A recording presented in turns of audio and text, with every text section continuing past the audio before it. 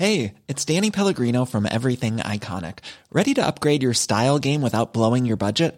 Check out Quince. They've got all the good stuff, shirts and polos, activewear, and fine leather goods, all at 50 to 80% less than other high-end brands.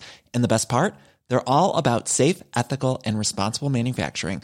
Get that luxury vibe without the luxury price tag. Hit up quince.com/upgrade for free shipping and 365-day returns on your next order. That's quince.com/upgrade. Burrow's furniture is built for the way you live. From ensuring easy assembly and disassembly to honoring highly requested new colors for their award-winning seating, they always have their customers in mind. Their modular seating is made out of durable materials to last and grow with you. And with Burrow, you always get fast, free shipping. Get up to 60% off during Burrow's Memorial Day sale at burrow.com/ACAST. That's burrow.com/ACAST. burrow.com/ACAST. Millions of people have lost weight with personalized plans from Noom. Like Evan, who can't stand salads and still lost 50 pounds. Salads generally for most people are the easy button, right? For me, that wasn't an option.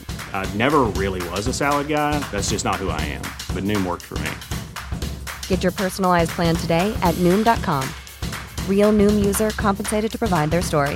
In 4 weeks, the typical Noom user can expect to lose 1 to 2 pounds per week. Individual results may vary.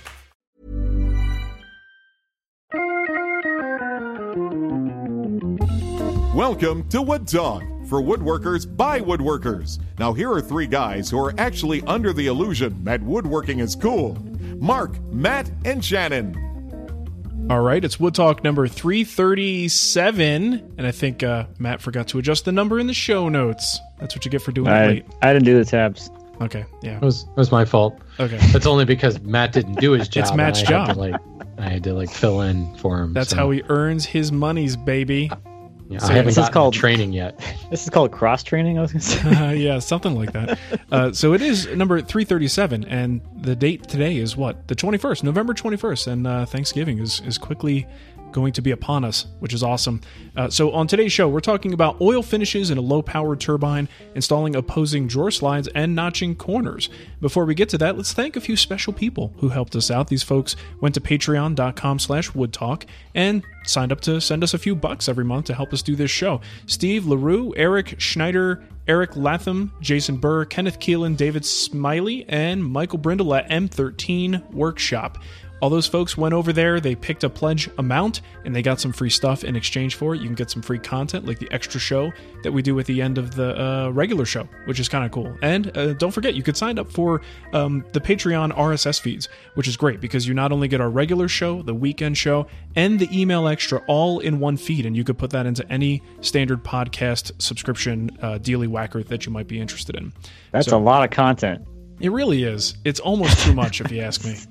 Yeah, it's a bit much. I think we need to back it actually down. drive people away. Yeah. Yeah, it's kind of bad. So, hold on. Our levels are a little bit high. Technical difficulty, still in a new place here. All right. So thank you, everybody. And if you want to help out too, you can. Just go to patreon.com/woodtalk. We really appreciate it. And I think we can get to what's on the bench right now. And for me, I still don't have a bench. Everything's still piled in the middle of this garage. Hasn't necessarily been like, this tool goes here, that tool goes there. But, I'm getting there. We'll get there soon. So, but I did make a decision on the order that things are going to occur. First of all, I am not going to end up with a master shop, everything master planned and done within a couple of weeks. That was what was in my head. Okay, we'll do the flooring, we'll get those walls put up, I'll just get everything laid out perfectly. And it's that's just, it's not really a realistic way to do it, because number one, I don't have enough money, which is it's kind of a big, powerful thing to stop me. So, the Honda money ran out. I say you slept all over it too much. Yeah, it got me this house. I guess that's good enough. But seriously, there isn't enough money to do it all at once, and I just don't feel confident to do it all at once. I don't have all the information that I'm going to need to make the appropriate decisions for this thing. So here's what I am going to do. Number one, heater. I can get a heater installed. That's not going to impact anything later. It's just going to give me a more comfortable environment to work in. I can put my tools where they're going to go. So even though I don't have the flooring done yet, I can kind of figure out, even if there's a slope in the floor, who cares? I could still get work done.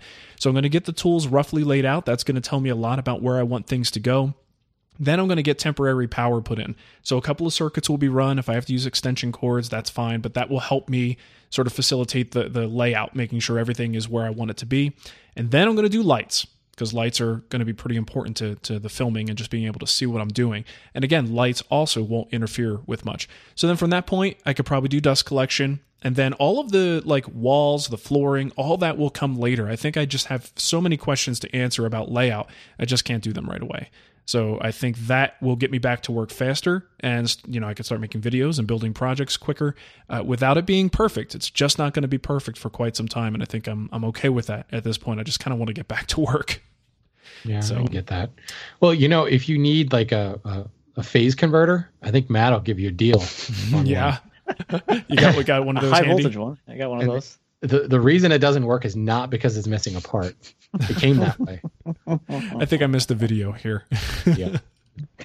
I'm a little bit late, a little behind on my video watching. That's okay. That was just yesterday. I think I posted that. Okay. I only bring it up because of the ongoing conversation we've had about what's going to go wrong with Matt's bandsaw mill. Right. Oh, I have his latest video. There was a wonderfully awkward 30 seconds where it's like, why doesn't it work?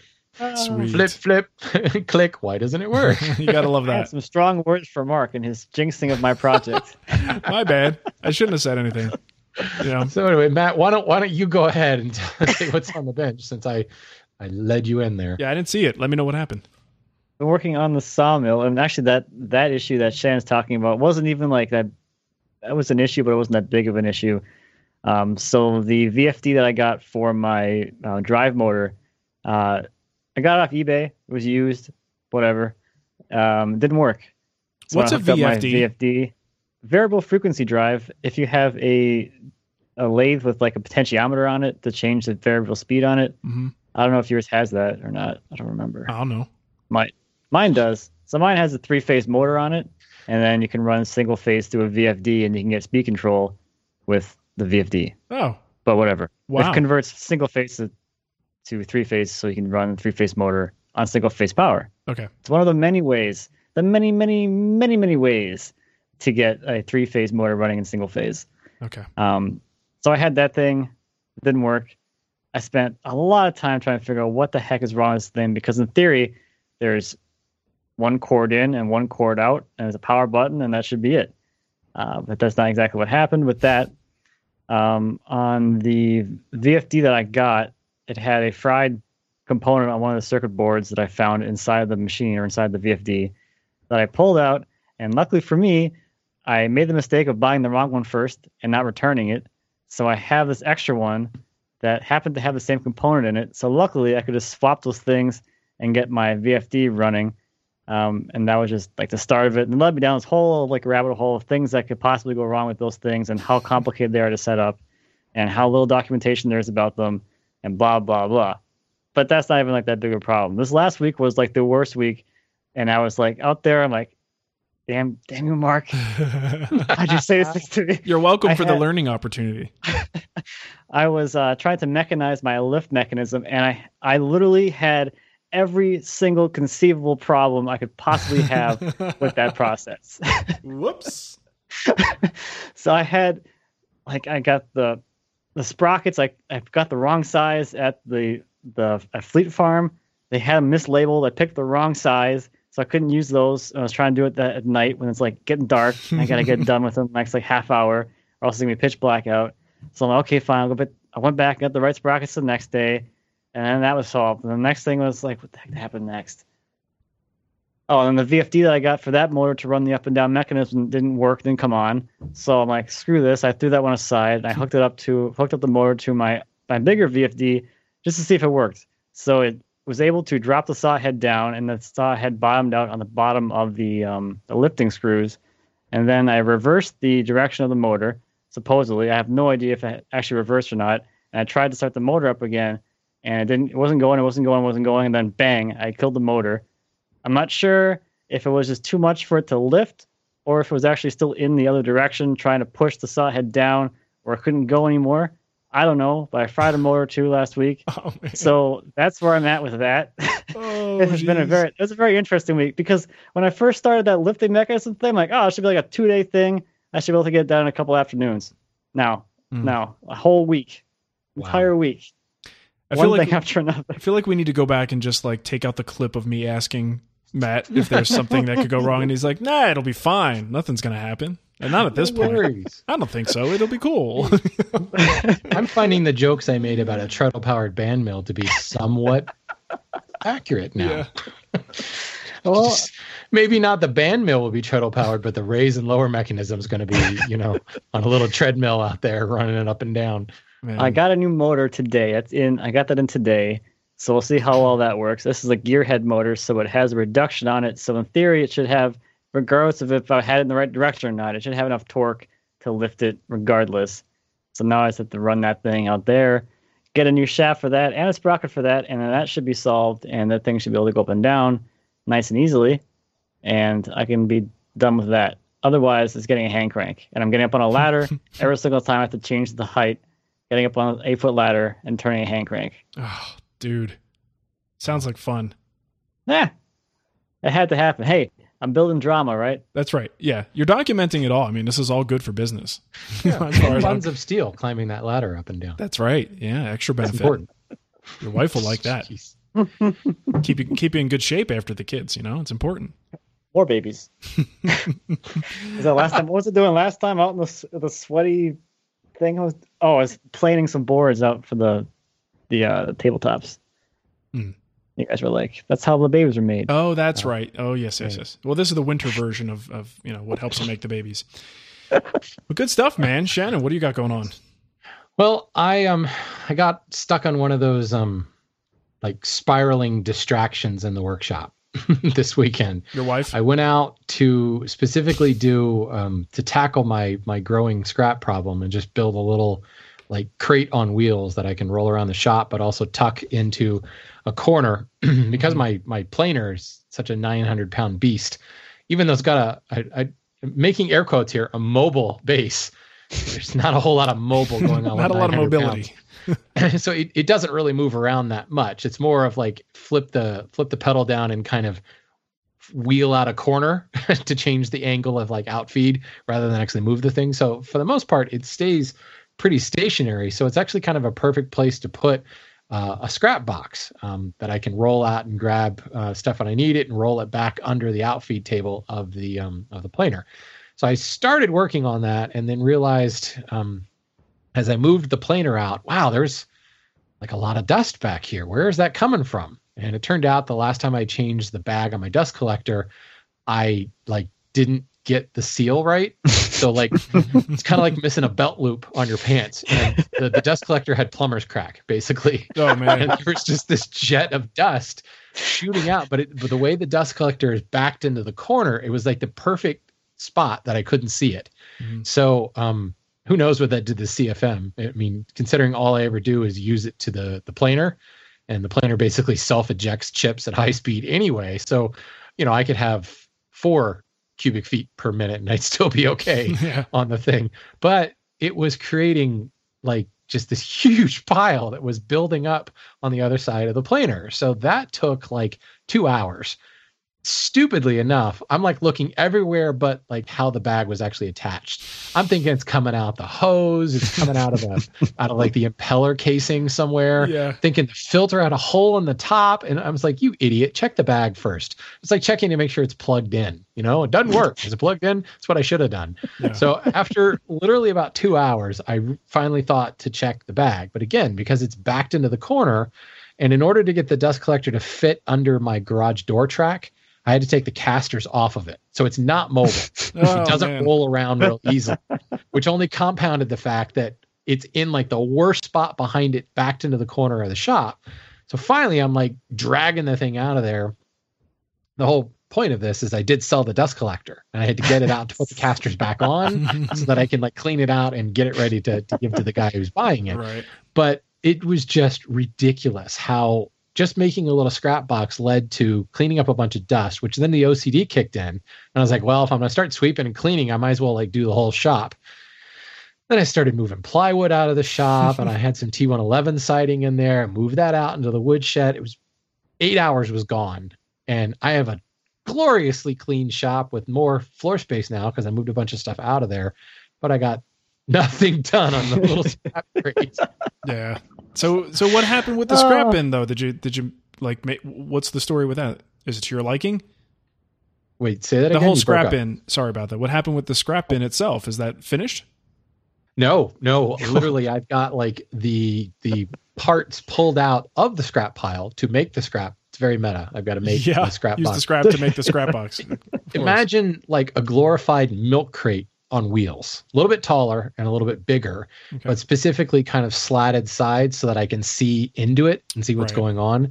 But I specifically didn't want to make a huge big deal that's going to have a whole lot of space, because then that will only encourage me to gather more scrap. But more importantly, it's low enough that I can kind of very quickly stand everything on end and still see what's in there and kind of sort through it real quick. It's kind of hard to describe, but yeah, just really fancy milk crate on wheels. Cool. That just rolls around really easily. I think the biggest key is that it's not fixed against a wall or anything like that, so that I can roll it out and sort through stuff, pull out what I need, and occasionally pitch stuff. But yeah, it's it doesn't exist yet. There's several boards that have been set aside to be planed and sized, and I'll probably just end up using some cut nails to put the whole thing together. Nothing fancy, and then I'm gonna get some casters for it. I want to know how it works out though, because I've got an alcove in the garage that I'm not exactly sure why it's there, but it's like basically I would say maybe 36 inches high and goes about 4 feet deep. It's got a pretty good width, and right now I've got like one of those Mateo's little motorized cart that he rides around the driveway. That's like his garage for it. So I'll be yanking that out of there, and it just seems like the perfect space to just put a scrap offcut bin that I could pull out as needed and push it out of the way. But I'm not sure how that giant bin of stuff, how that actually just practically is going to work out. Whether you're gonna it's just gonna become a pile of crap, or am I actually going to be able to get to the stuff and use it?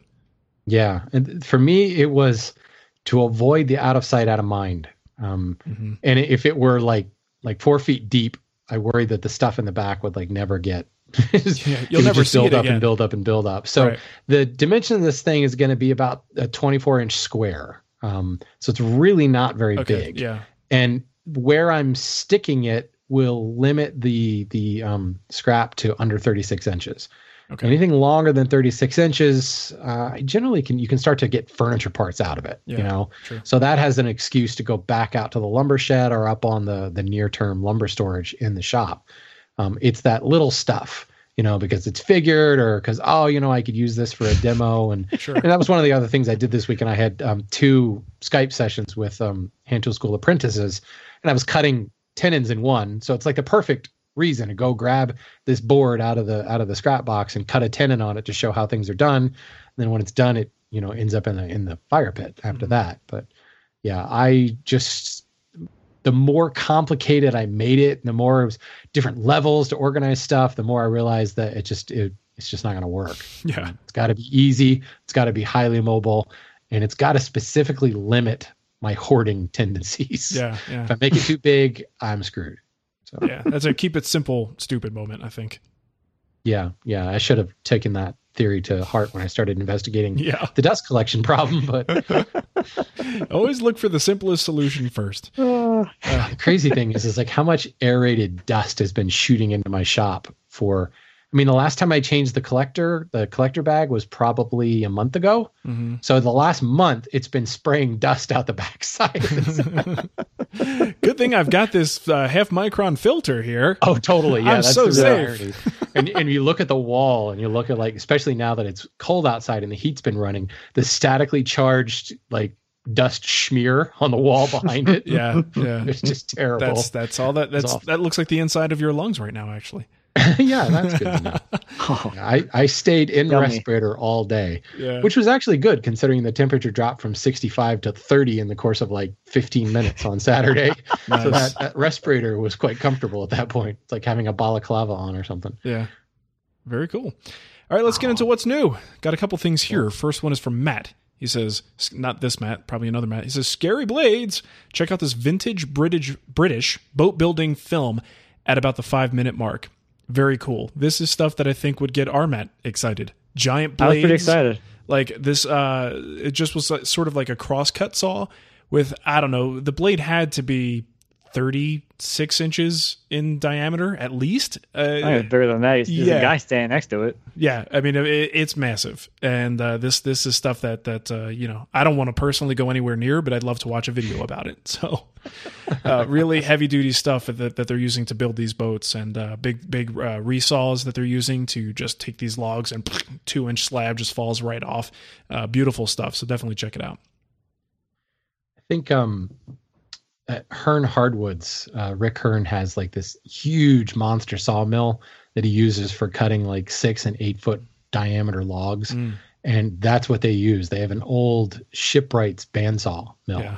And the blade, like every now and then when they're changing the blade and happen to be up there while they're doing it, it always gathers a big crowd because it's like, damn, look at the size of that blade, Bubba, and people just gather around this thing. Because I think the width of the blade is something like 24, 28 inches wide. Oh man. And I can't even imagine how much it weighs, but yeah, that's there's crazy. Like 2 guys are the only ones that are allowed to touch the thing, Yeah. But it's so cool to watch that thing in action. Yeah. I guess you get pissed when that one breaks, right? When you have to replace that blade. That's going to be a bit of an expense. Could you think about the force required to break it though? That's the scary part. What did you have to do to actually break that blade? Something dramatically went wrong in that case. Yeah. Yeah. Like hopefully everyone's still alive to fix it. For sure. So this next one's a little bit interesting. It came from Nathan and he said, check out #whimsy architecture on Instagram. So I'm like, okay. If you say so. I do random stuff like that. And I still can't quite figure out what's going on here, but it's cool. I don't know whether it's Brian Gunther, his Instagram account, that's actually making this little like model building. But first of all, the photography is really, really cool. The joinery, imagine building like a pole barn in miniature, but the level of detail going into like the spiral staircase and the inlays on the walls and the individual like board and batten siding and just crazy and like timber frame substructure.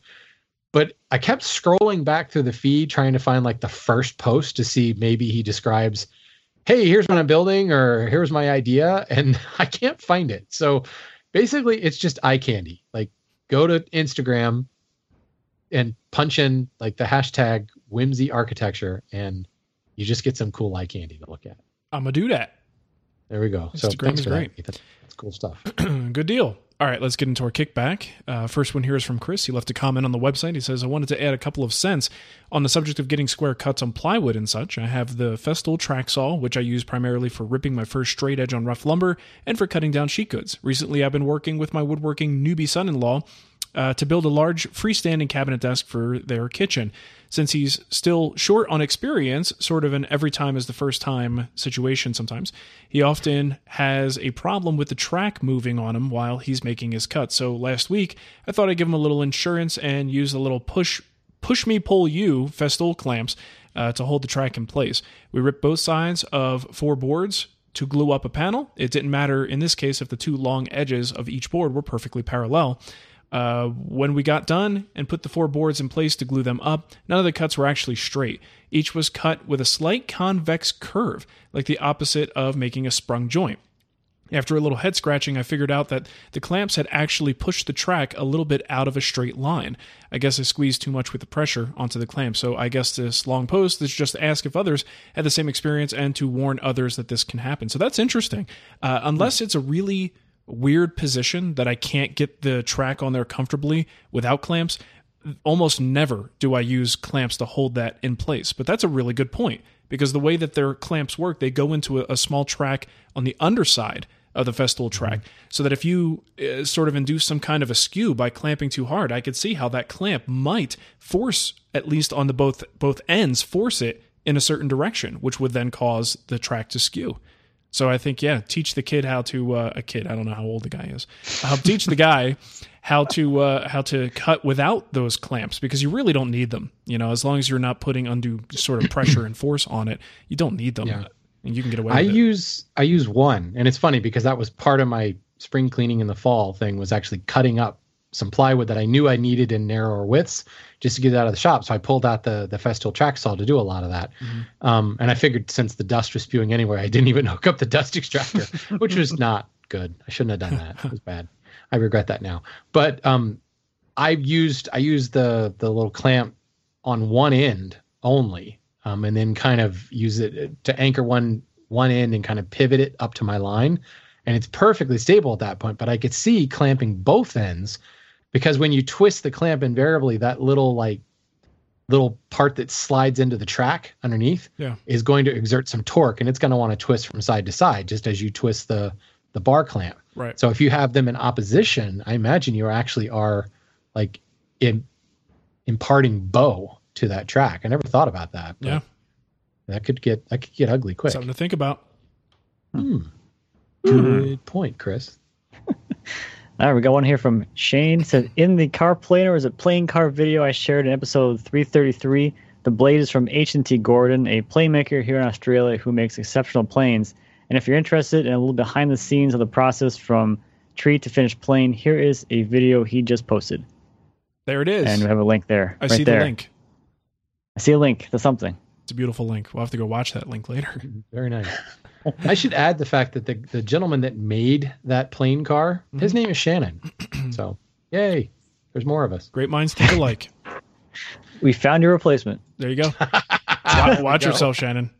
And if finally found one. He's got a better accent than you do, which means that's true. That's true. That doesn't bode well for you, sir. More welcome color to the show. Yeah. All right, let's get into our voicemail. Got one here from Adam, and he's got a question concerning uninsulated shop space and wood movement. Mark, Matt, and Shannon. Good morning, or good afternoon, or good evening, whenever you guys do this. I did have a question for you. I am planning on redoing my garage so it's more shop-like, and the walls are, for the most part, not insulated. I live in the Seattle area, so it gets cold, but not so cold I can't bear it. So I was looking at insulating my walls, but it's not necessarily for me. It's more of a concern for wood movement. Would a more consistent environment be better for preventing unwanted wood movement, or does that even matter? Is the insulation, is that normally just purely for everybody's comfort, or what? So I guess I didn't even say my name. This is Adam from Seattle, Washington. Yeah, let me know what you guys think. And I think all you guys have insulated shops. Would you guys be able to survive without, now that Mark's in the Denver area? Maybe not. Yeah, let me know. Thanks. Bye. All right, Matt, you want to grab this one? What do you think? Honestly, I'm more on like the camp of movement happens, just kind of plan for it and not worry about it too much. Wood moves. Get over it. I don't know. It's, to be blunt, I guess that's kind of where I come from, where it's going to move anyway. So just plan for it in your way of working and in your construction, and it doesn't really matter. Then it's not even a thought anymore. Right. Well, I do think if he adds insulation, and we're talking about, doing it properly, having your vapor barriers, things like that, I do think there is, when the body is comfortable, chances are the wood's going to be more stable. And I'm not so worried about temperature as we are about humidity, but avoiding extremes is actually, it's probably going to at least stack the cards in his favor to not have to, worry about it so much. Now, he's in Seattle, so there's definitely going to be a lot of humidity, but at least having some level of, let's look at insulating the shop. I see it a lot like putting finish on a piece of wood. The finish will impart some stability to the wood by slowing down its exposure to certain conditions. So I kind of think the shop is a very similar thing. So if he does insulate it, it's, you still have to plan for this stuff, but I think he's going to have more incidents of, wood movement issues if he doesn't have a stable environment to work in, So I don't know. That's my thoughts on it. Shannon, what do you think? Well, there's insulation to help, maintain the temperature, but there's also humidity to consider. Certainly as the temperature climbs or the temperature falls, the relative humidity changes, but I think what would create more of a stable environment would be a dehumidifier, rather than, certainly insulation, if it's poorly insulated, doesn't really matter what you do because it's leaking like a sieve, and you're now dehumidifying the outside air as all that stuff is exchanging. But I think just insulation alone, it's only kind of half the battle. Maybe the first step. Yeah. So you need to focus on dehumidifying as well, unless you're specifically piping heat or AC into the shop now. So there's insulating, but then there's also the climate control side of things. So just insulating alone, I don't think is going to do anything other than just make it more comfortable for you, which to Mark's point is probably more important than anything else. Okay. All right. We got one more here. This one is from our good buddy, AJ. Gentlemen, this is AJ DeSantis from New England Woodworking Studio out here in beautiful Massachusetts. I gave you guys a few episodes off for my open-ended questions. Hope you appreciate that. You're welcome. Thank you. I have a direct, straight-to-the-point question for you guys this time. I'm being commissioned to build a large dining room table that I'm starting very shortly. And the tabletop is going to have a large chamfer on the underside to kind of give it that impression of more of a thin, delicate top, but still have the stability and beefiness to it without making it look that way. I'm sure you guys know what I'm talking about. I'm trying to figure out the best way to go about this. I know I can do it with hand tools. I just don't know if I trust my hand tool skills enough to make it perfect and even all the way around an 82-inch long table. So let me know what you guys think. It'd be wonderful to hear your opinions. Thank you very much. Have yourself a wonderful day and wonderful episode. And also thank you, Shannon and Matt, for your input, helping me out to figure out if that wood I posted on that Instagram page a couple weeks ago was ash or curly maple. Appreciate it. Have a wonderful day. Nice of you guys to help out AJ with his ash. Yeah. And thanks for not helping out, Mark. Apparently I was just busy doing something else last week. Is what it turns out. I don't know what. I can't imagine what I was doing. We're just wasting time up here. Nothing important, that's for sure. Yeah, that's what I'm thinking. All right, so what the heck was his question? Chamfer. Underside, chamfer. Shannon, you're a hand tool guy. What would you do? Yeah. The first thing I would do is stop worrying about making it absolutely perfect. Boom! You got a lot of real estate there. What do you say, an 80-inch long table? Mm-hmm. That is a heck of a lot of real estate. And if it varies slightly, who cares? There's really only 4 spots it needs to be perfect, right?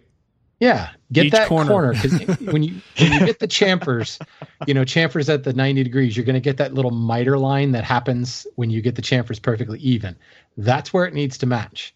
The rest of it, the other 79.5 inches of that tabletop could vary slightly and no one's ever going to notice. Yeah. So just laying it out, frankly, laying out and just, it sounds so simplistic, but stay inside the lines. Go back to kindergarten and remember what they taught you about staying inside the lines, at least when I was in kindergarten. Now it's like, don't embrace your line, go beyond the line, feel your whatever. There is no line. And you get a ribbon for painting outside the line. All right, enough.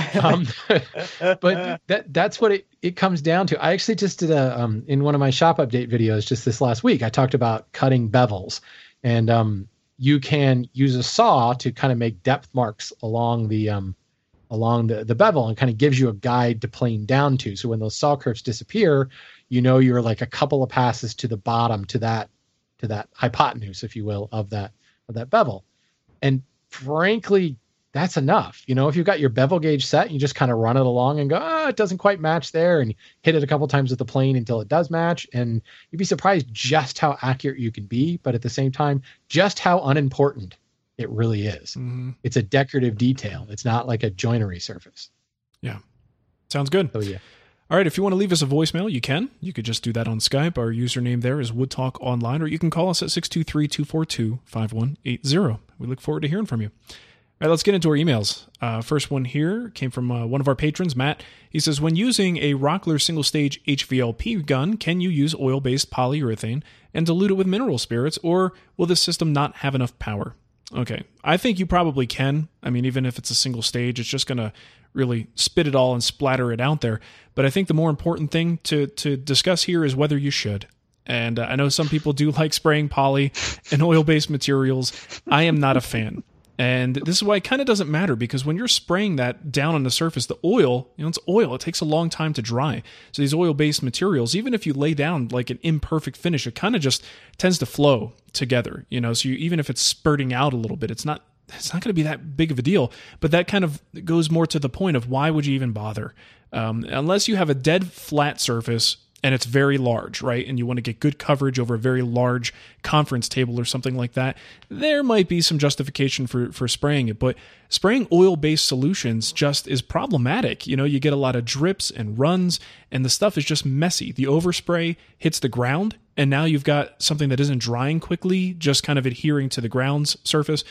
This is why I only really spray things that dry quickly. So your water-based stuff, your alcohol-based stuff, and anything that you might thin with lacquer thinner, all of your lacquers are good choices for that. But oil-based takes forever to dry, and it just is like not a fun thing to deal with, and especially with your equipment, with your gun. Cleaning it is a pain. You're probably not going to want to use it for anything else but oils from then on out, and you better clean it well, because if that stuff dries inside your tubes and inside the gun, that's not going to be a good thing. So I do think you would be okay. You probably would need to dilute it to get it to a sprayable consistency for a single stage turbine like that, but I think you should, maybe you have a lot of experience with this so you're comfortable with it, but for those that don't, I just think oil-based materials are better off avoided when you're talking about spray. So just my opinion, but try it out first. I'm done. That was a quick too one. Lazy to clean it up.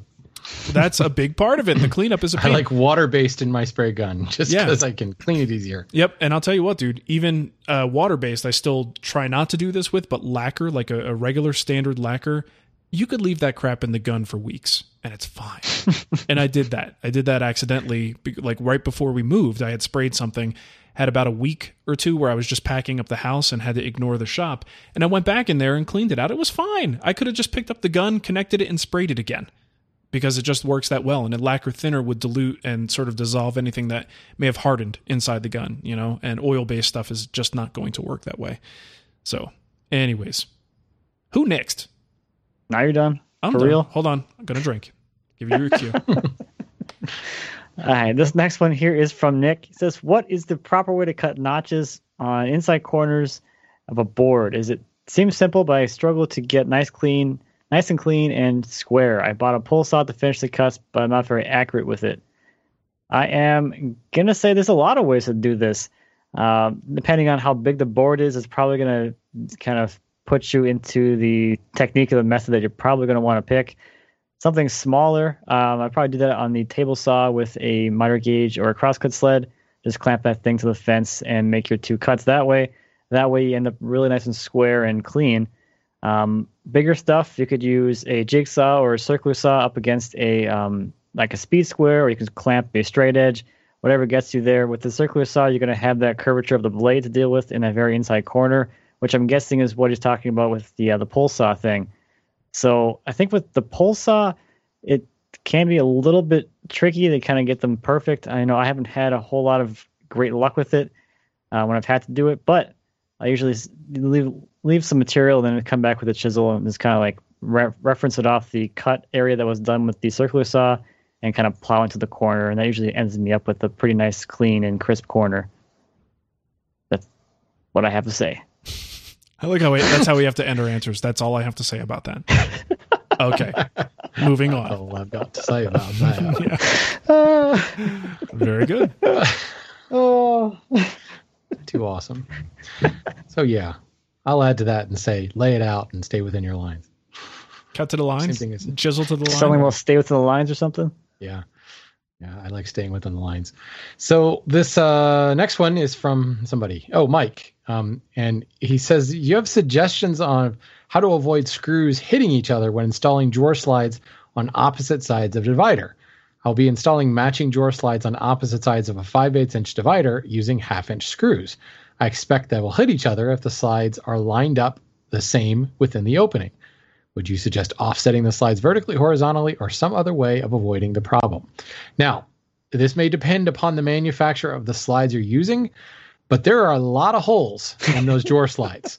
You're not supposed to put screws in every one of those holes. It's a lot of screws. Yeah, I think a lot of times there could be like 4 or 6 different holes in there. I usually try to put one at the back, one at the front, and maybe one in the middle. Mark is showing us some drawer glides right now. Lots of holes. A lot of times there's a perfectly round hole, then there's like an elongated hole right next to it if you want some adjustability. That is so that you can offset not the slide, but the screws themselves. So if you're putting them on opposing sides, most definitely, if you drill into that same hole and the position is exactly the same, you're going to collide in the middle, and there's going to be some sort of disruption of the space-time continuum, which is just bad. Yes. So you don't want that. Offset your holes. I was just doing like a Google image search, and I was looking for like really, really high-end slides. And even those have like 6 different holes on the side. And then like the cheapo, buy them off the shelf at Home Depot for like, $5 a piece, have like 8 holes in Dude, them. I've got this like IKEA style cabinet I had to buy here just because I needed something quickly. The slides in there, 19 holes per slide. All right. So you're good. That's probably to reduce shipping weight, I think. Yeah, I think so. It makes them lighter. Very lightweight. But think about how stable that drawer would be if you put 19 screws in each side. No more stable than 3. That's true. It would be a lot heavier. It would be heavier, yeah. That's a lot of screws. Yeah, that's a lot of screws for sure. All right, good deal. Now, after this recording, we're actually going to record an email extra. And if you want to know how to get that, you can go to patreon.com/woodtalk and sign up for the $4 patron level. And today we're going to discuss manufactured doors and metal. That'll be interesting. I'm not even sure where that's going to go. No one will know until we actually do it. So if you want to support the show, you can. You could set up a recurring donation, patreon.com/woodtalk. You can get yourself a Woodtalk t-shirt at twwstore.com, or you can leave us an iTunes review. Just head to iTunes, click on, search for Woodtalk, and then click on ratings and reviews, and give us a rating. We'll read some more of those next time. I didn't even open iTunes. Shannon, how about you give them the contact info, and we'll get out of here. No. Please? No, I will not leave. Mr. Defiance. He insists on sticking around. It's like a family member that won't leave. It's Thanksgiving. Right. He wants another piece of pie. That's the problem. Right. Pie's gone, Shannon. Folks, if you have comments, questions, topic suggestions, or don't want to leave because you want more pie, there are several ways you can contact us. You can leave a voicemail on Skype. That's Wood Talk Online. Our voicemail line is 623-242-5180. Or you can use our contact form at woodtalkshow.com/ wait for it, contact. Boom. Nice. Good stuff. That's crazy. Finally, go to our website at woodtalkshow.com. You'll find this show, all the other shows, and you can leave comments in the notes there. Tell us what we did wrong. Mm-hmm. And we also have our own sites, woodwhisper.com, renaissancewoodworker.com, and mattcremona.com. Wait for it. Nice. I like it. Dramatic pause. The suspense. Good stuff. Good stuff. All about what top level domain is it? If you do the same thing every time, they'll just hang up or hit the back or whatever. So. Beautiful. Good stuff. All right. Well, thanks for listening, everybody, and we'll catch you next time. See you. Bye. Bye-bye. Bye.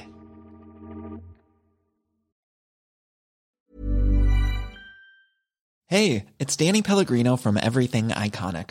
Ready to upgrade your style game without blowing your budget? Check out Quince. They've got all the good stuff, shirts and polos, activewear, and fine leather goods, all at 50 to 80% less than other high-end brands. And the best part? They're all about safe, ethical, and responsible manufacturing.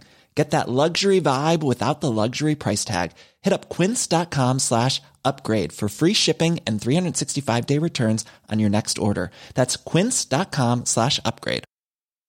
Hi, I'm Daniel, founder of Pretty Litter. Cats and cat owners deserve better than any old-fashioned litter. That's why I teamed up with scientists and veterinarians to create Pretty Litter. Its innovative crystal formula has superior odor control and weighs up to 80% less than clay litter.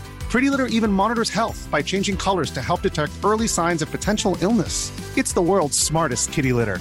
Go to prettylitter.com and use code ACAST for 20% off your first order and a free cat toy. Terms and conditions apply. See site for details. Even when we're on a budget, we still deserve nice things. Quince is a place to scoop up stunning high-end goods for 50 to 80% less than similar brands. They have buttery soft cashmere sweaters starting at $50, luxurious Italian leather bags, and so much more. Plus, Quince only works with factories that use safe, ethical, and responsible manufacturing. Get the high-end goods you'll love without the high price tag with Quince. Go to quince.com/style for free shipping and 365-day returns.